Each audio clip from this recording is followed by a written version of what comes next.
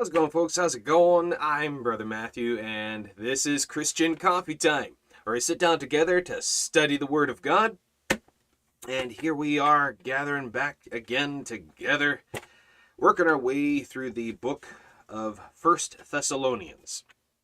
So please grab your Bibles, notepads, and pens, and turn with me to 1Thessalonians chapter 4.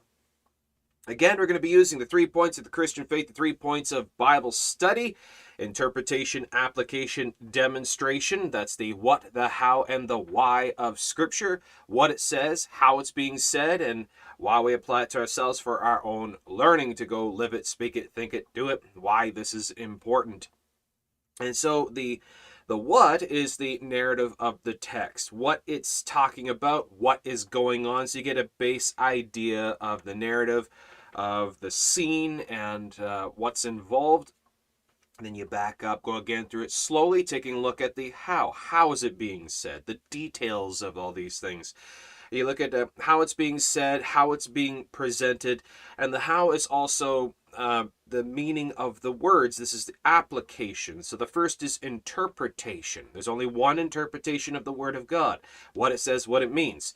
But there are many applications. It can be applied mentally, physically, spiritually, circumstantially. And so we get an idea of what's going on, how it's being said, the application, so you apply the meaning of the words. What are the words being said, and what do those words mean? And how can I pair what I'm reading with other aspects of the Word of God? And then finally, demonstration, interpretation, application, demonstration. Demonstration, go live it, speak it, think it, do it. This is applying it to your life, making it personal. So we're going to be using this. It's called the Berean method. This is the system that we use in our studies of the Scriptures here at Christian Coffee Time. Plus also one more point, which is the clear interprets the unclear. This is a very important aspect of Bible study, and knowing how to rightly use the Word of God, rightly interpret the Word of God. Now, we have to understand there are no contradictions. There are no contradictions in the Word of God. There are no lost texts, no lost manuscripts. There are no lost books. It is complete. God holds it, preserves it. He secures it in himself. His word is above his very name. It's preserved unto all generations. Though the grass withers, the flowers fade, his word will stand forever, and on and on. But in this, the clear interprets the unclear. Knowing that there are no contradictions, there's nothing missing, the Word of God's complete, what it says is what it means, and God cannot lie. In him is no darkness, a shadow of turning, and he is not the author of confusion. So understanding this, well, this is abundantly clear, understanding this, God's not going to contradict himself in his Word, and he's going to be very clear and obvious in what he says, as he's not the author of confusion. So, for example, as we always do, we take what the Word of God says about salvation. It's by grace through faith by belief, and not of yourselves, not of works, not by righteous works, not by works of the law, and on, and not of ourselves, not by the power of man, the will of man, the blood of man, or anything, but it's all of the Lord. It's by faith, which is believing trust, grace, which is unmerited favor. And so we understand then that salvation is not by works. So people go, but what about like James then? Faith that works is dead. Well, again, what does it say over here? As we understand, it's very clearly, concisely, in multiple points. It says that salvation is by grace through faith and not of works or law. The clear interprets the unclear. For example, the James 2, 24 and 26. These passages over here that are abundantly clear interpret this in helping us to understand what it's not saying. So in understanding that James 2 then is not salvationary, not talking about salvation, we then can get a better idea of what it is saying. So we use the clear passages to understand the unclear passages. Hope that's clear. Clear as mud. Okay, so please grab your Bibles and turn to 1Thessalonians chapter 4. Again, we're going to be walking through this, seeing what the Lord has for us today. Again, folks, we are broadcasting today, Thursday, because I'm not going to be here tomorrow. We're leaving very early in the morning, heading out to the city, And it's going to be a big day, and I'm taking a ton of tracts with me and hoping to be able to hand out as many as I possibly can. Be awesome if I could hand them all out. So please be praying about that. That the Lord had opened doors for there, and that the enemy would be stayed off, and that it'd be a great day, a great blessing. And yeah, but here we are. We're at the table, so please grab your tea, grab your coffee, grab your snacks, whatever it is you're having. Come join us at the table. It's time to study the Word of God. All right, folks, if you have any comments, questions, issues, insights regarding the study at hand, please, by all means, go ahead, ask away. Be glad to hear from you. If it's not related to the topic at hand, if you could just hold that to the end of the study or to our next broadcast, as we want to try to limit our rabbit trailing. And, yeah. All right, so 1Thessalonians chapter 4. All right, so we see in the wrap-up of chapter 3, I see in verse 13, that all these things that Paul is saying here, he has a point and a purpose with this. As he says here in chapter 3, verse 13, to the end, the purpose, the meaning of this. To the end goal, the end point, the purpose, the meaning, verse 13, to the end that he may establish your hearts unblameable in holiness. Now we talked about that in great depth, but being unblameable. Now this is similar language as well, as it talks about the pastors and the deacons of those in the positions of leadership of the church, that the pastor is the leader of the church, or deacons assist the pastor. But it talks about that the pastor, the bishop, must be blameless. And the deacons about being blameless and all of this.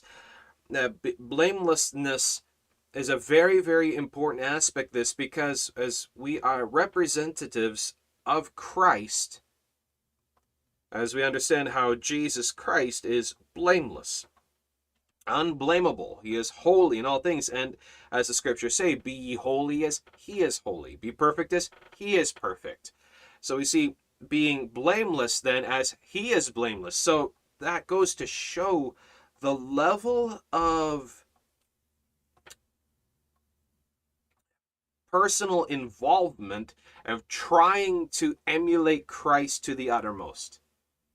Well, understandably, we can't be sinless. We can't be perfect. I can't be holy always. I'm gonna make mistakes. I'm gonna sin. I'm gonna fall apart. I can't be perfectly, flawlessly unblameable. And there are some absolute delusional individuals that say, oh yeah, well, I haven't sinned for 20 years. I've actually heard that one. I've actually heard that. Someone saying that they haven't sinned for many, many, many years. And I was accounting this to someone, and they said, well, it's easy to be sinless when you redefine what sin is. It's easy to be holy, easy to be sinless, easy to be perfect when you keep redefining sin. So, but yeah, as the Bible says, if any man say he has not sinned, he's a liar. So well, then there's that. But okay, the point though is that we pursue holiness. We pursue the perfection of Christ. We press forward to the mark, to the prize of the high calling of God in Christ Jesus. Now, understanding that Christianity is not about religion, that's not the focus, but we need to understand what religion is in these things. As religion is the physical carryings out of one's belief of faith. Now, this is also what drives me nuts when people go on to say, well, that's what it's a faith, it's a relationship, not a religion. And I'm not religious. I don't follow religion. Well, you clearly don't understand what religion is. I'm religious. I'm very religious. What is religion? Religion is the physical carryings out of one's belief of faith. So what is it to be very religious then in biblical Christianity? Will that be to be a disciple, to be an evangelist, to be a servant of the Lord, to witness and evangelize and help in charity and all these things, to carry out, as the Bible says, work out your own salvation, to carry it out, to do the deeds, to do the due diligence, to do those things needed. We all should be very religious in born-again Christianity. I'm not talking about legalism and all of that kind of stuff. I'm talking about what the Word of God calls for the saints to do. As James says, pure religion undefiled. Now there's the key, undefiled. Now what is defiled religion? Well, you look at orthodoxy and Catholicism and all those kinds of things and the hyper-legalistic denominational cults and all that kind of thing. But you see, what born-again Christianity, what it calls for us to do. Pure religion undefiled is this, before the Father is this. So we see, being unblameable as we die to self, we forsake all, follow Him, and it's not about us, it's all about Him. We cast off our own desires and lusts, and we live unto the Lord. So the pursuit of blamelessness in Christ, not according to my standard of what I feel, what I think, but what the Word of God flat out says. So we need to understand then what biblical born-again Christianity, born-again Christian religion is. Christ is as the focus, as the center of all things, not myself. It's not about me in any way, shape, or form. It's all about Him. It's not about me being perfect. It's about Christ, who is perfect. And it's His perfection that holds me. And I serve Him out of love, not out of mandatory requirement. Does that make sense? Hope that makes sense.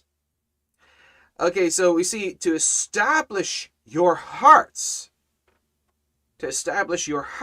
unblameable in holiness. Now he says hearts, not hands, hearts, not head. Because our mind, our thoughts will always betray us, and our minds will never cease with the doubts, the fears, the questions, and all of these things. You'll never be able to silence that. But your heart is steadfast and sure and rooted, even though your brain will be going off all of the what ifs, playing the doubting games and all of that. But your heart is established and unwavering.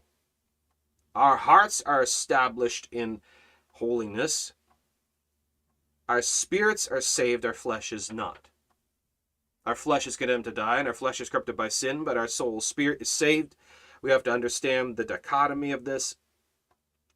Well, where our hearts are unblameable in holiness. That inside we know what the Lord calls for us to do. We know what the Lord needs of us. We know what we must do. We know what the Word of God says. So we listen to the heart of faith, according to the Word of God. The Spirit of God teaches us through the Scriptures.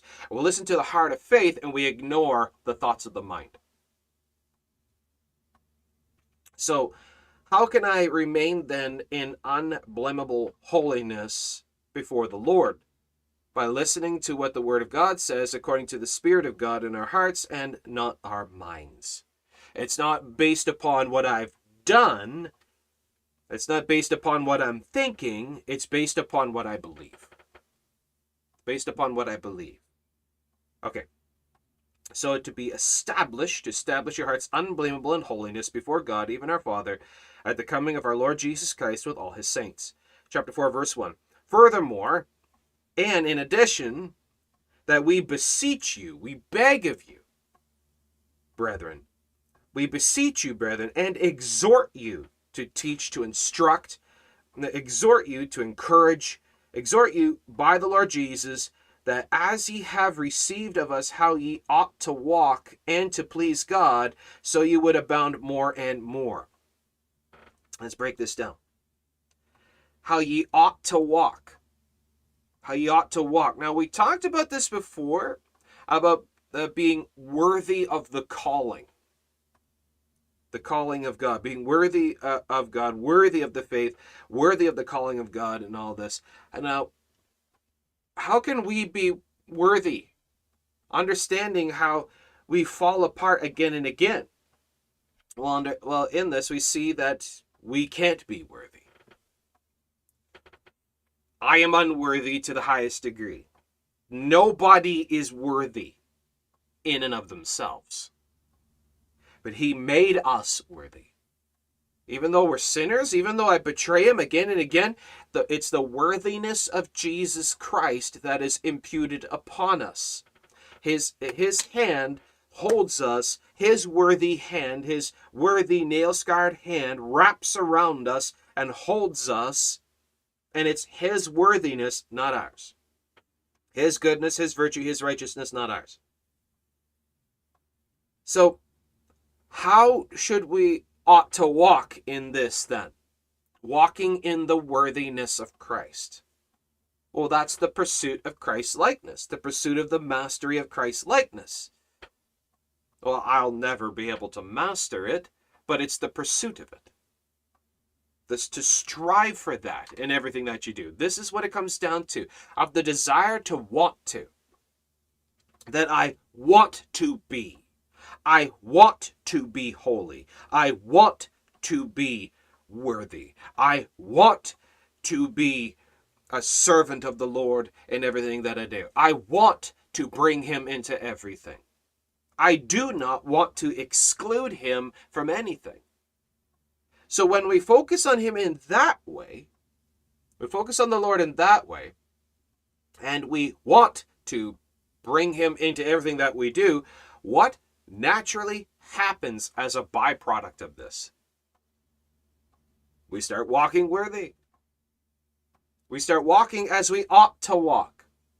How we ought to walk is hand in hand with Christ. It's not about how we ought to walk is now focusing on ourselves and going through the motions and doing the things and being religious and doing all this. No. It's not about me. It's not looking at my feet. The moment you start looking at your feet to try to walk worthy, you automatically stumble and fall. But if you look at the nail-scarred feet of Jesus Christ and watch his feet, it's just like this. You're out for a walk with someone. You're walking with them. You're right beside them. You look over and you look at their feet. And you watch their feet while you guys are walking. What automatically starts to happen? You naturally, instinctually fall in step. You automatically fall in step with them. And you start walking in unison. But if you're watching your feet, you're not going to be walking in step in unison with Christ. So if we want to walk worthy, walk as we ought to walk, you can't look at yourself. You can't look at your own feet. You can't watch your own feet. You got to watch his. And thus, this utterly, completely destroys the idea of the legalistic, self-righteous, works-based systems. Because that which is worthy is not of ourselves, but of the Lord, and it's not about our worthiness, it's about his. So in walking in worthiness and the perfection and holiness, we're walking in the step of Christ. As he is with us, he's walking with us, we want to look at him. We want to go where he goes, walk as he walks, talk as he talks, work as he works. We must watch him and stop looking at ourselves. Because every time we look at ourselves, we see our unworthiness. I can't do it. I can't walk perfectly. I can't do it. I mess it up all the time. I'm always messing up. I'm always sinning. I'm always falling on my face. I'm always making a mess of everything when I try of my own strength. When I try of my own self, my own strength, of my own idea of holiness, I'm a mess. But the moment I let go, stop looking at myself, and I look at him, it doesn't matter if it's a mountain or the valley, a shadow of death. It doesn't matter if it's walking on the water or anything else. that the Lord is able and he perfects the walk. He perfects the walk. Like Peter on the water, or walking through the mountains and the valleys, or walking through the wilderness, it doesn't matter. Walking through the Red Sea, doesn't matter. The Lord makes the way. I must look at him. I must focus on him. So the challenge then of the pursuit of holiness is, the challenge is to trust the Lord. The challenge is to look at the Lord. The challenge is to believe that the Lord will fix all the issues. The challenge is not of us to fix the problem. It's not our challenge. It's the challenge of God to hold us, to perfect us, to guide us in all things. It's his work, his challenge. We are the clay, he's the potter, and the clay can't mold itself. The clay can't mold itself. The lump of clay cannot craft and fashion a beautiful art piece itself. The clay can't do anything. The dust scraped together on the ground the dust of the ground cannot scrape itself together and form men. And the dirt form of man cannot breathe into itself the breath of life. We have no power. We're talking stones. We have nothing of ourselves. That we cannot fashion ourselves into an art piece. But he can. He's the potter. He's the master craftsman. He is God. He is the author of life. He is all things. We are nothing. The sooner we understand this, the sooner we can begin to understand this, the sooner that we can understand what it is to be holy, what it is to be worthy. That I am worthy. I am holy because he is holy. I am perfect because he is perfect. You are blameless and holy and perfect because he is blameless, holy, and perfect. We already are. It's not something that we have to become. It's not something that we have to strive to become. We already are sanctified. We already are consecrated. We already are saved. We already are all things that need to be. Now, it's just in this life while we are here, before others, we strive to be blameless for their benefit.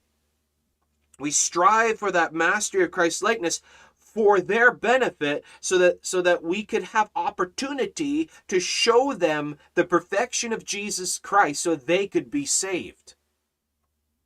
And it's not us that is drawing them, but it's Christ through us.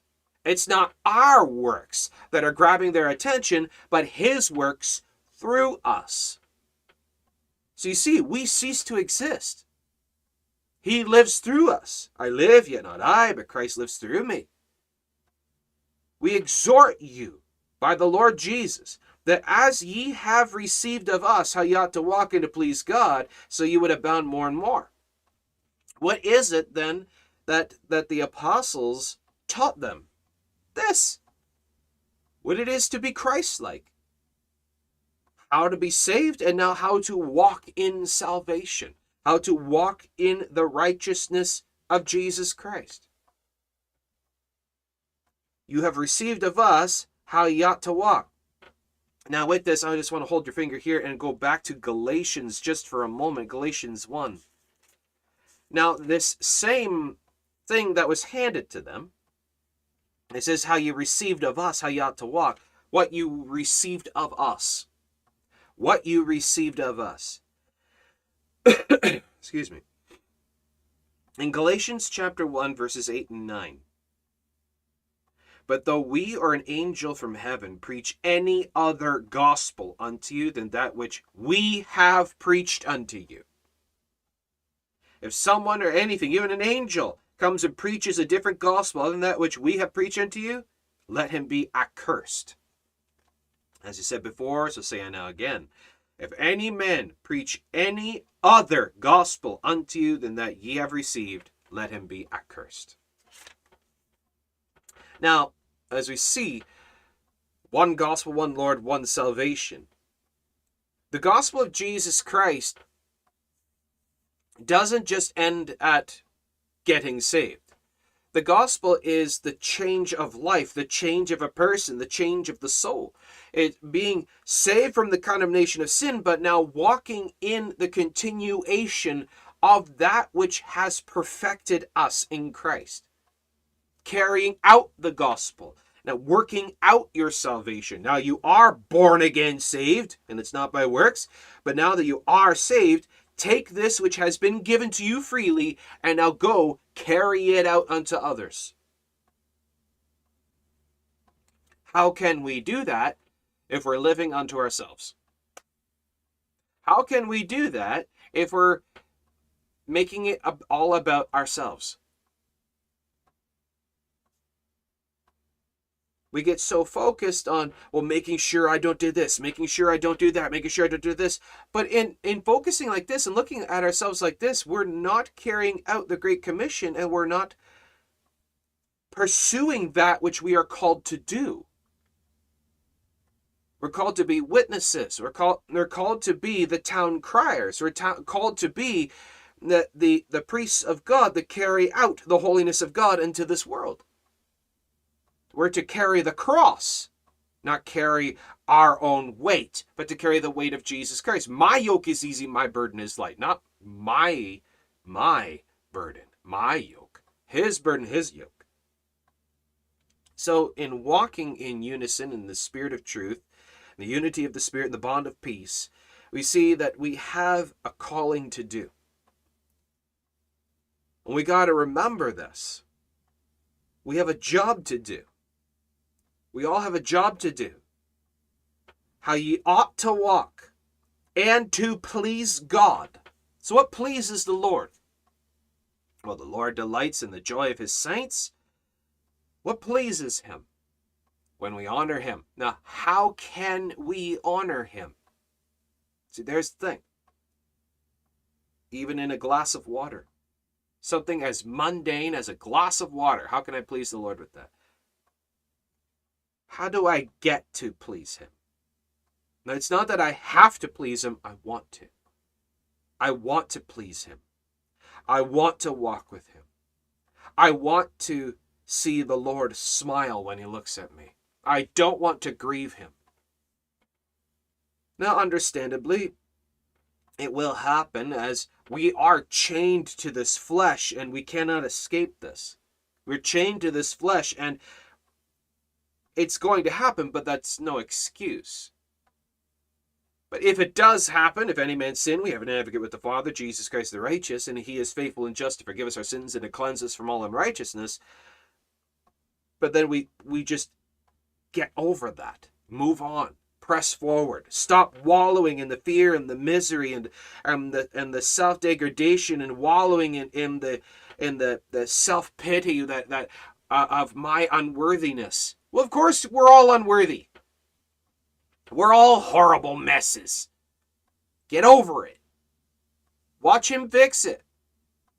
Does the lump of clay bemoan that it's a lump of clay? Or does it look forward to what the Lord is going to turn you into?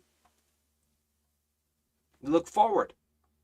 You look forward. You press forward to the mark, to the prize of the high calling of God in Christ Jesus. You get over it. Stop obsessing over the moment of inability and look to how can I please him? How can I praise him? How can I present him to others? Now keep focusing on that. Keep focusing on that.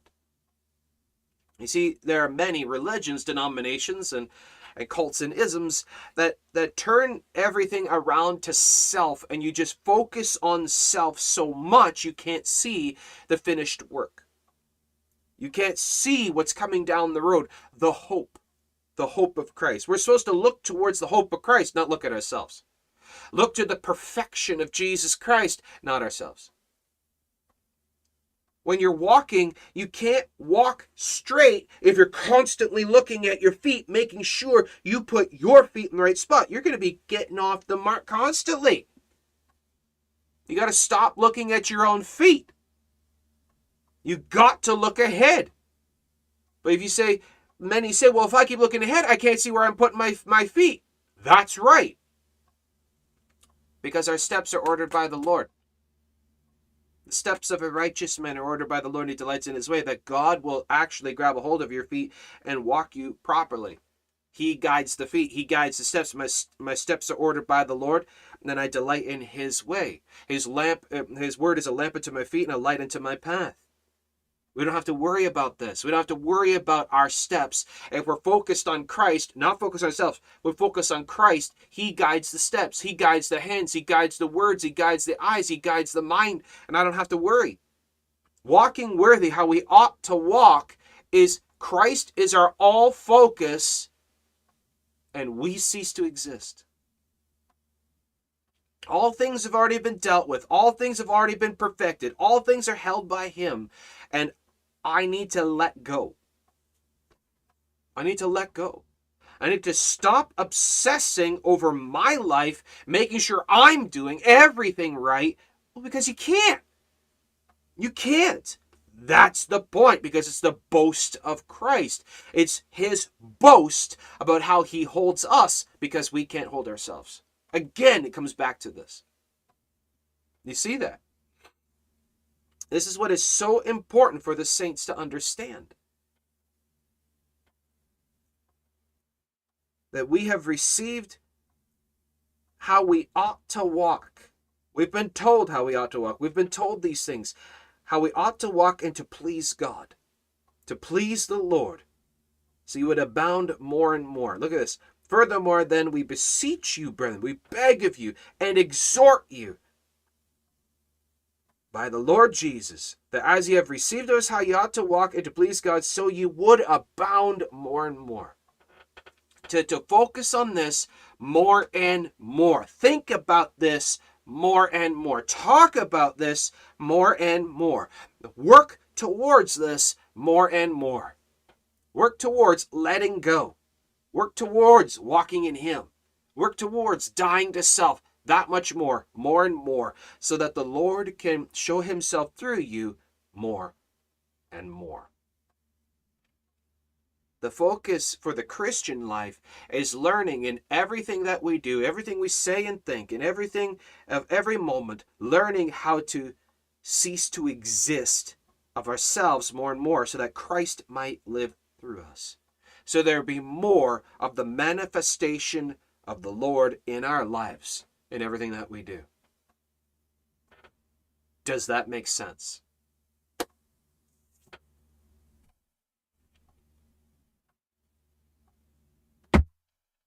This is our calling. This is what it means to be a Christian. Because when we're walking in this mindset, with this focus, with this challenge ever before us, with this focus of this striving ever before us, how much more effective will the gospel of Jesus Christ be by our preaching, by our witnessing then? When we're living in this manner, when we witness of Christ, people will truly see a change. They will see the power. They will see the power of Jesus Christ in our lives when we live like this. There's so much more to this, so much more for us by this.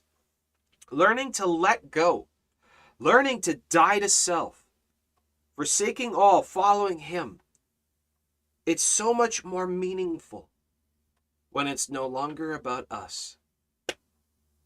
When it's not about my perfection, but rather the perfection of Jesus Christ through us, because we can't be perfect, but he is perfect. When I am weak, then I am strong. So it's all about us ceasing to exist in the picture. It's not about my notoriety. It's not about my fame and fortune and power. It's not about my name. It's not about me having to draw the crowd and me entertaining the people or anything. It's not about me in any way, shape, or form. I'm not the preacher. He is. I'm just a voice box. I'm just a candle in the wind. I'm just a voice crying in the wilderness, but the words are his. I'm just the microphone held in the hand of the Father. That's all I am. I'm just the pen in the ready hand of the Lord. I'm just an instrument that he uses, but I empty myself so that he might fill me up. He's the ink in the pen. He's the power that powers the microphone. He is the strength of the feet that carries me as our feet are shod of the preparation of the gospel of peace. But he is the gospel. He is the shoes. He is the power of the feet. He's the strength of the ankles, of the knees. When I understand that I have no part in this other than to go. Now go, I'll speak through you. Go, I'll work through you. Go, I'll show you where to go. Go, I will guide your feet. If as Jesus spoke to the man with the withered hand, the man came with the withered hand, and Jesus said, stretch out your hand. He was going to heal his hand, but what did he ask the man to do? But his hand is withered. He couldn't stretch it out. He was incapable of stretching it because it was completely withered up, completely useless. He couldn't. But there's the determination. That he determined in himself. That when the desire manifests, the desire to do that which you are called to do. When it was said to the lame man, stand up on your feet, but his legs were completely withered. He couldn't stand. But when he heard the word of truth, and he was filled with the hope, and he saw that there was life in this, he believed what was said, and the man with the withered hand went to stretch out his hand, and the Lord healed his hand and gave him the ability to stretch it out. It wasn't the man that stretched out his hand, it was the Lord, by the power of the Lord. The lame man who couldn't walk and his legs are withered up, he saw, he heard, he believed, and he went to stand, and the Lord caused him to be able to stand because he wanted to stand. The man wanted to stretch out his hand. The leper is healed because he wanted to be healed. And he went to the Lord, he believed the Lord, he believed the word of the Lord, and the Lord rewarded him, the Lord healed him. Do you want to be holy? Do you want to be blameless? Do you want to be perfect in Christ? It's just step in faith. You take that step and you want to bring the Lord into all these things. And the Lord will reward this. He will bless this. Those who honor me, I will honor. Those who honor me, I will honor. I will show my holiness, my perfection, my beauty. I'll show you my worthiness through you. It's not your worthiness, your perfection, your holiness, your ability. It's not, you're not sinless. I am, Jesus says. And it's my perfection that is manifested through your life. As you go and you desire to bring me unto other people, they will see me through you. And it's my work, my word, my ability, my conviction, my perfection that is manifested through you. Not yours, it's me. We must learn to stop taking it away from Christ. We need to stop robbing Christ of his perfection by looking at our own perfection. Does that make sense?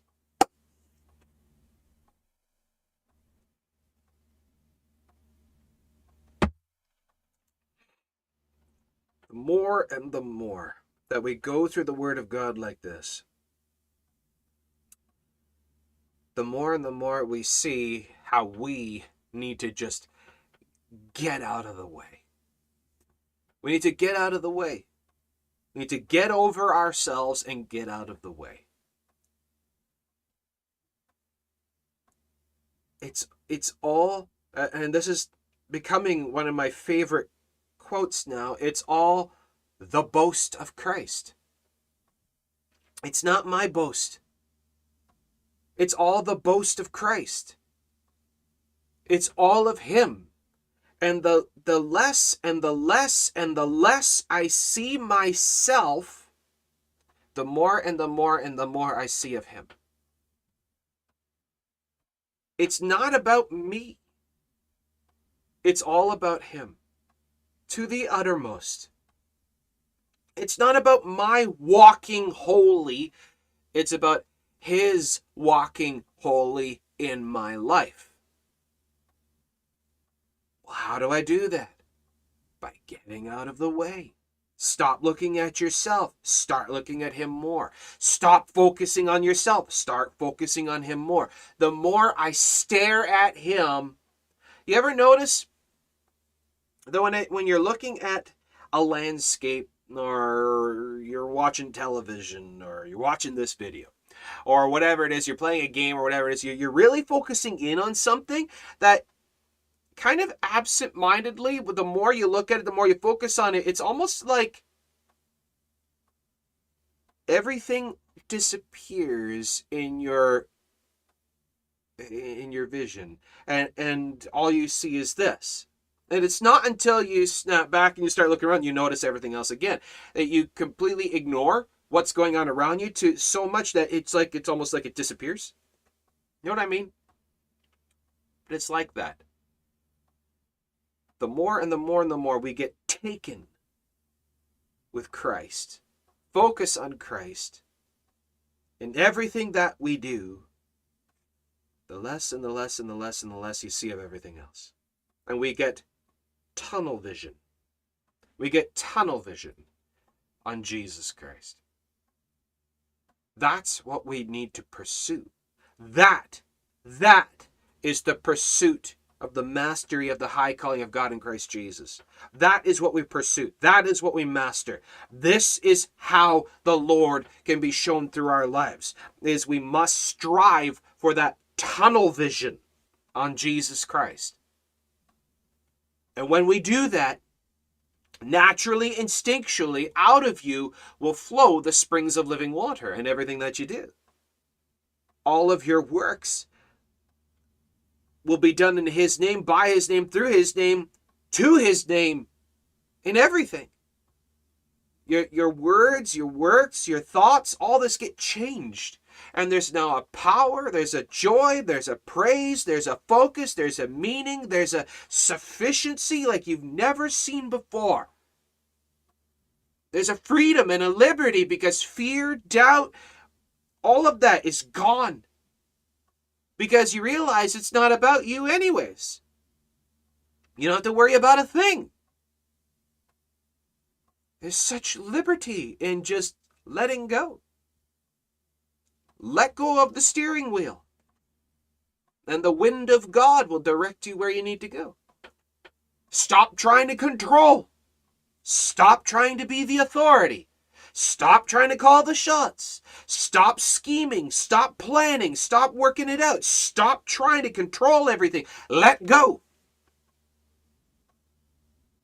How you ought to walk is to walk freely. But I got to figure it out. I got to figure out where to go. No, you don't. Stop trying to call the shots. The more we obsess about trying to control everything, the less and less we're going to understand what it means to be a born-again Christian. Exactly, Sonny. Exactly. Just like the old hymn, turn your eyes on Jesus. Exactly. How ye ought to walk. That when we walk in this manner, we walk in the joy of the Lord. We walk in the praise and the boast of Christ. This pleases God. This is how we please him. Well, you please the Lord by you don't do this and you do this and you don't do this and you do this. You keep this and don't keep that. Get rid of this and do that. No, it doesn't please the Lord because now it's all about you. You doing, you keeping, you refusing, you abstaining. It's all about you. It's your boast. Look how I keep myself. That doesn't please God. That pleases the flesh. And that is religion defiled. Religion undefiled before God it's His works, not ours. You want to please the Lord? Let go. You want to please the Lord? Stop planning. Stop scheming. Stop trying. Because you can't anyways. You can't do it right anyways. We are all failures at this. When we put our hands, our effort to the wheel, we fail. We fall apart. We turn down the wrong road. We go the wrong way. We get steered off the mark. But when we let go and trust the Lord that He will control. He guides the feet, He guides the mind, He guides the eyes, He guides the hands. He strengthens all. He gives you the words with which to say. He causes you to remember all that's needed. I will teach you what to say in the very same hour. I'll teach you how to pray. He controls everything. I am just a willing participant, willing to be used by God in all things to His honor, His glory, His sovereignty. It's all about Him. It's His boast. I need to get out of the way. I need to die to self.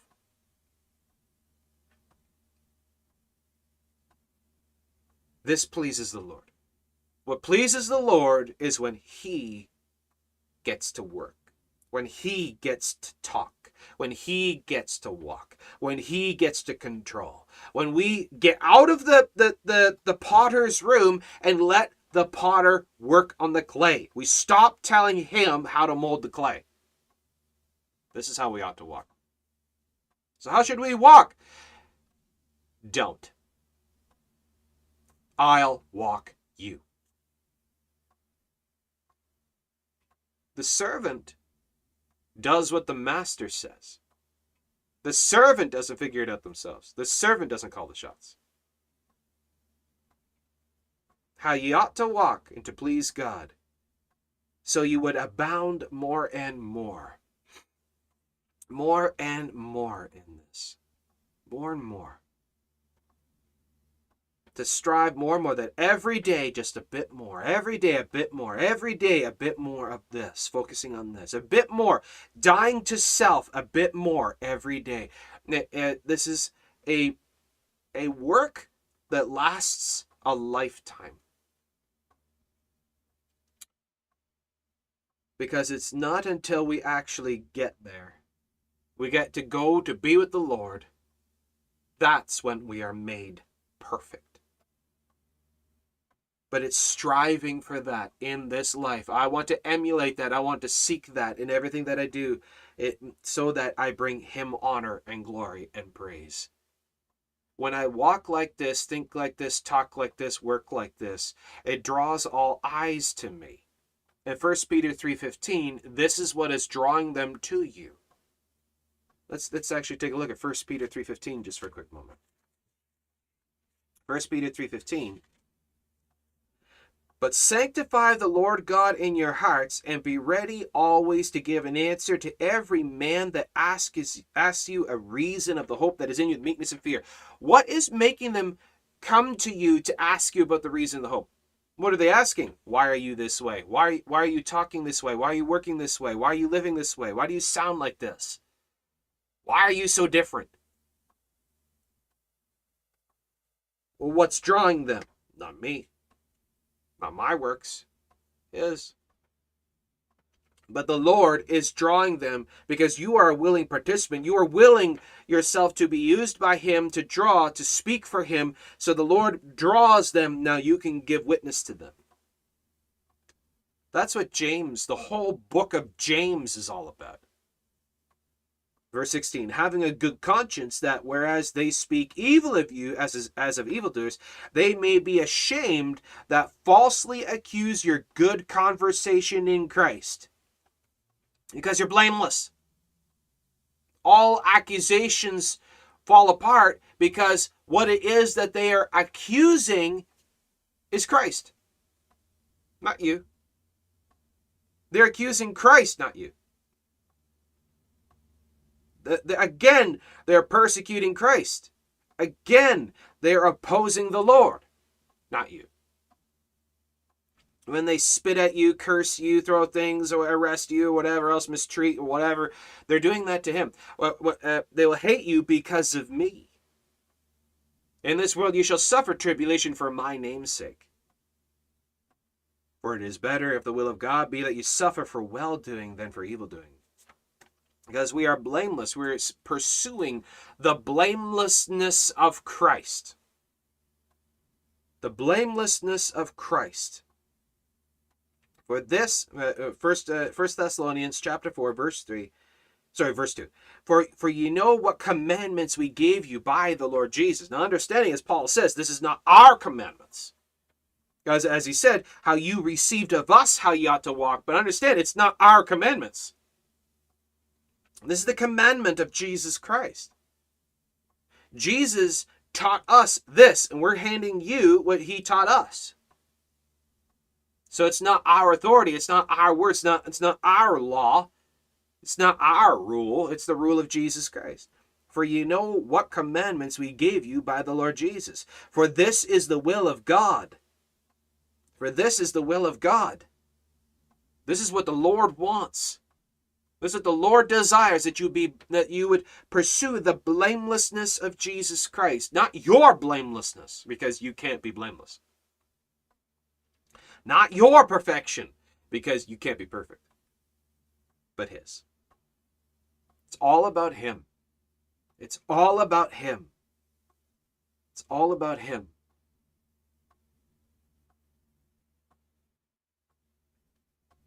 I think I'm going to end it on that one. This is a shorter one today. I think this is sufficient. This is good enough. The blamelessness of Jesus Christ. If we want to see change, we want to see revival, we want to see the power of God in this world, then we have to get out of the way and we need to stop muddying the waters. The reason why so many people are incapable of seeing the power of God in their lives is because of the dust clouds that they have created themselves in their own effort. And they're striving and they're trying, they're throwing dust in the air and they're stirring up the dust, and this blinds them and they can't see clearly. But when you stop and you stand, you be still and know that he is God, the dust settles and you see the power of God. The more we try, by our own effort, our own strength, we blind ourselves. We deceive our own selves. We delude ourselves into thinking upon our own righteousness, our own merit. But when we stop, and we stand still, we can see the power of the mighty God, our Lord Jesus Christ.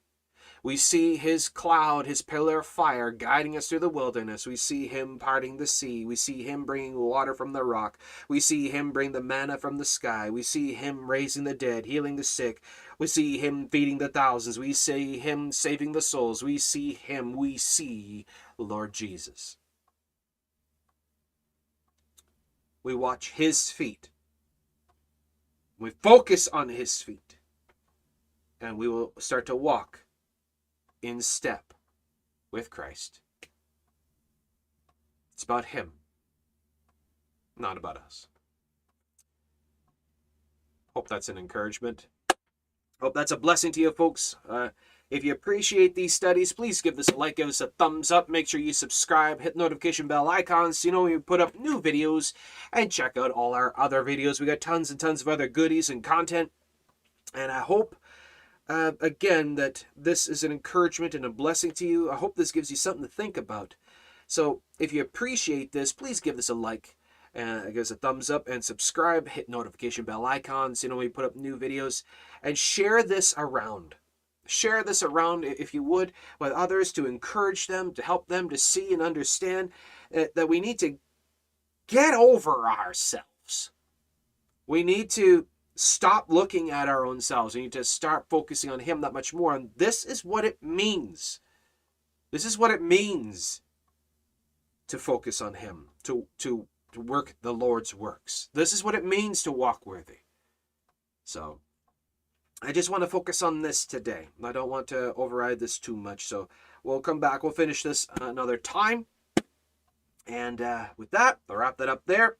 Any thoughts, any comments, questions, anything before we wrap this up? Anything at all, please, by all means, go ahead, ask away. Be glad to hear from you. And good morning, good morning. Again, folks, just FYI, again, we're broadcasting today, Thursday, because tomorrow I will not be here. Again, we're leaving early in the morning, heading out to the city. So if you please be praying for us for travel safety and all that, and that the day be a great day. It's going to be a long day. Pray that I'll have many opportunity to hand out the tracts. I'm going to be taking a whole bunch. I really, really would love to be able to get them all out. To hand out all the tracts, that'd be awesome. And maybe opportunity to witness to someone. And there are some folks I am looking forward to seeing, and there's an individual I would love to be able to talk to, and they're not saved, so would you please pray that they even would be. They're atheist, well, kind of atheist, agnostic. Pray that the Lord would convict them, and I would love to be able to talk to them. So pray for opportunity for tomorrow and for our safety, and until next time, God bless you. God bless you, folks. God bless all those who love our Lord God, Jesus Christ. God bless all those who love His holy word. And God bless all those who pursue the righteousness of Christ and not their own. So, again, folks, hope that this help and a comfort and encouragement to you. Listen to this again. Share it around. Get the word out there. And God bless you, folks. And as always, if I don't see you again, I'll see you in the sky. God bless.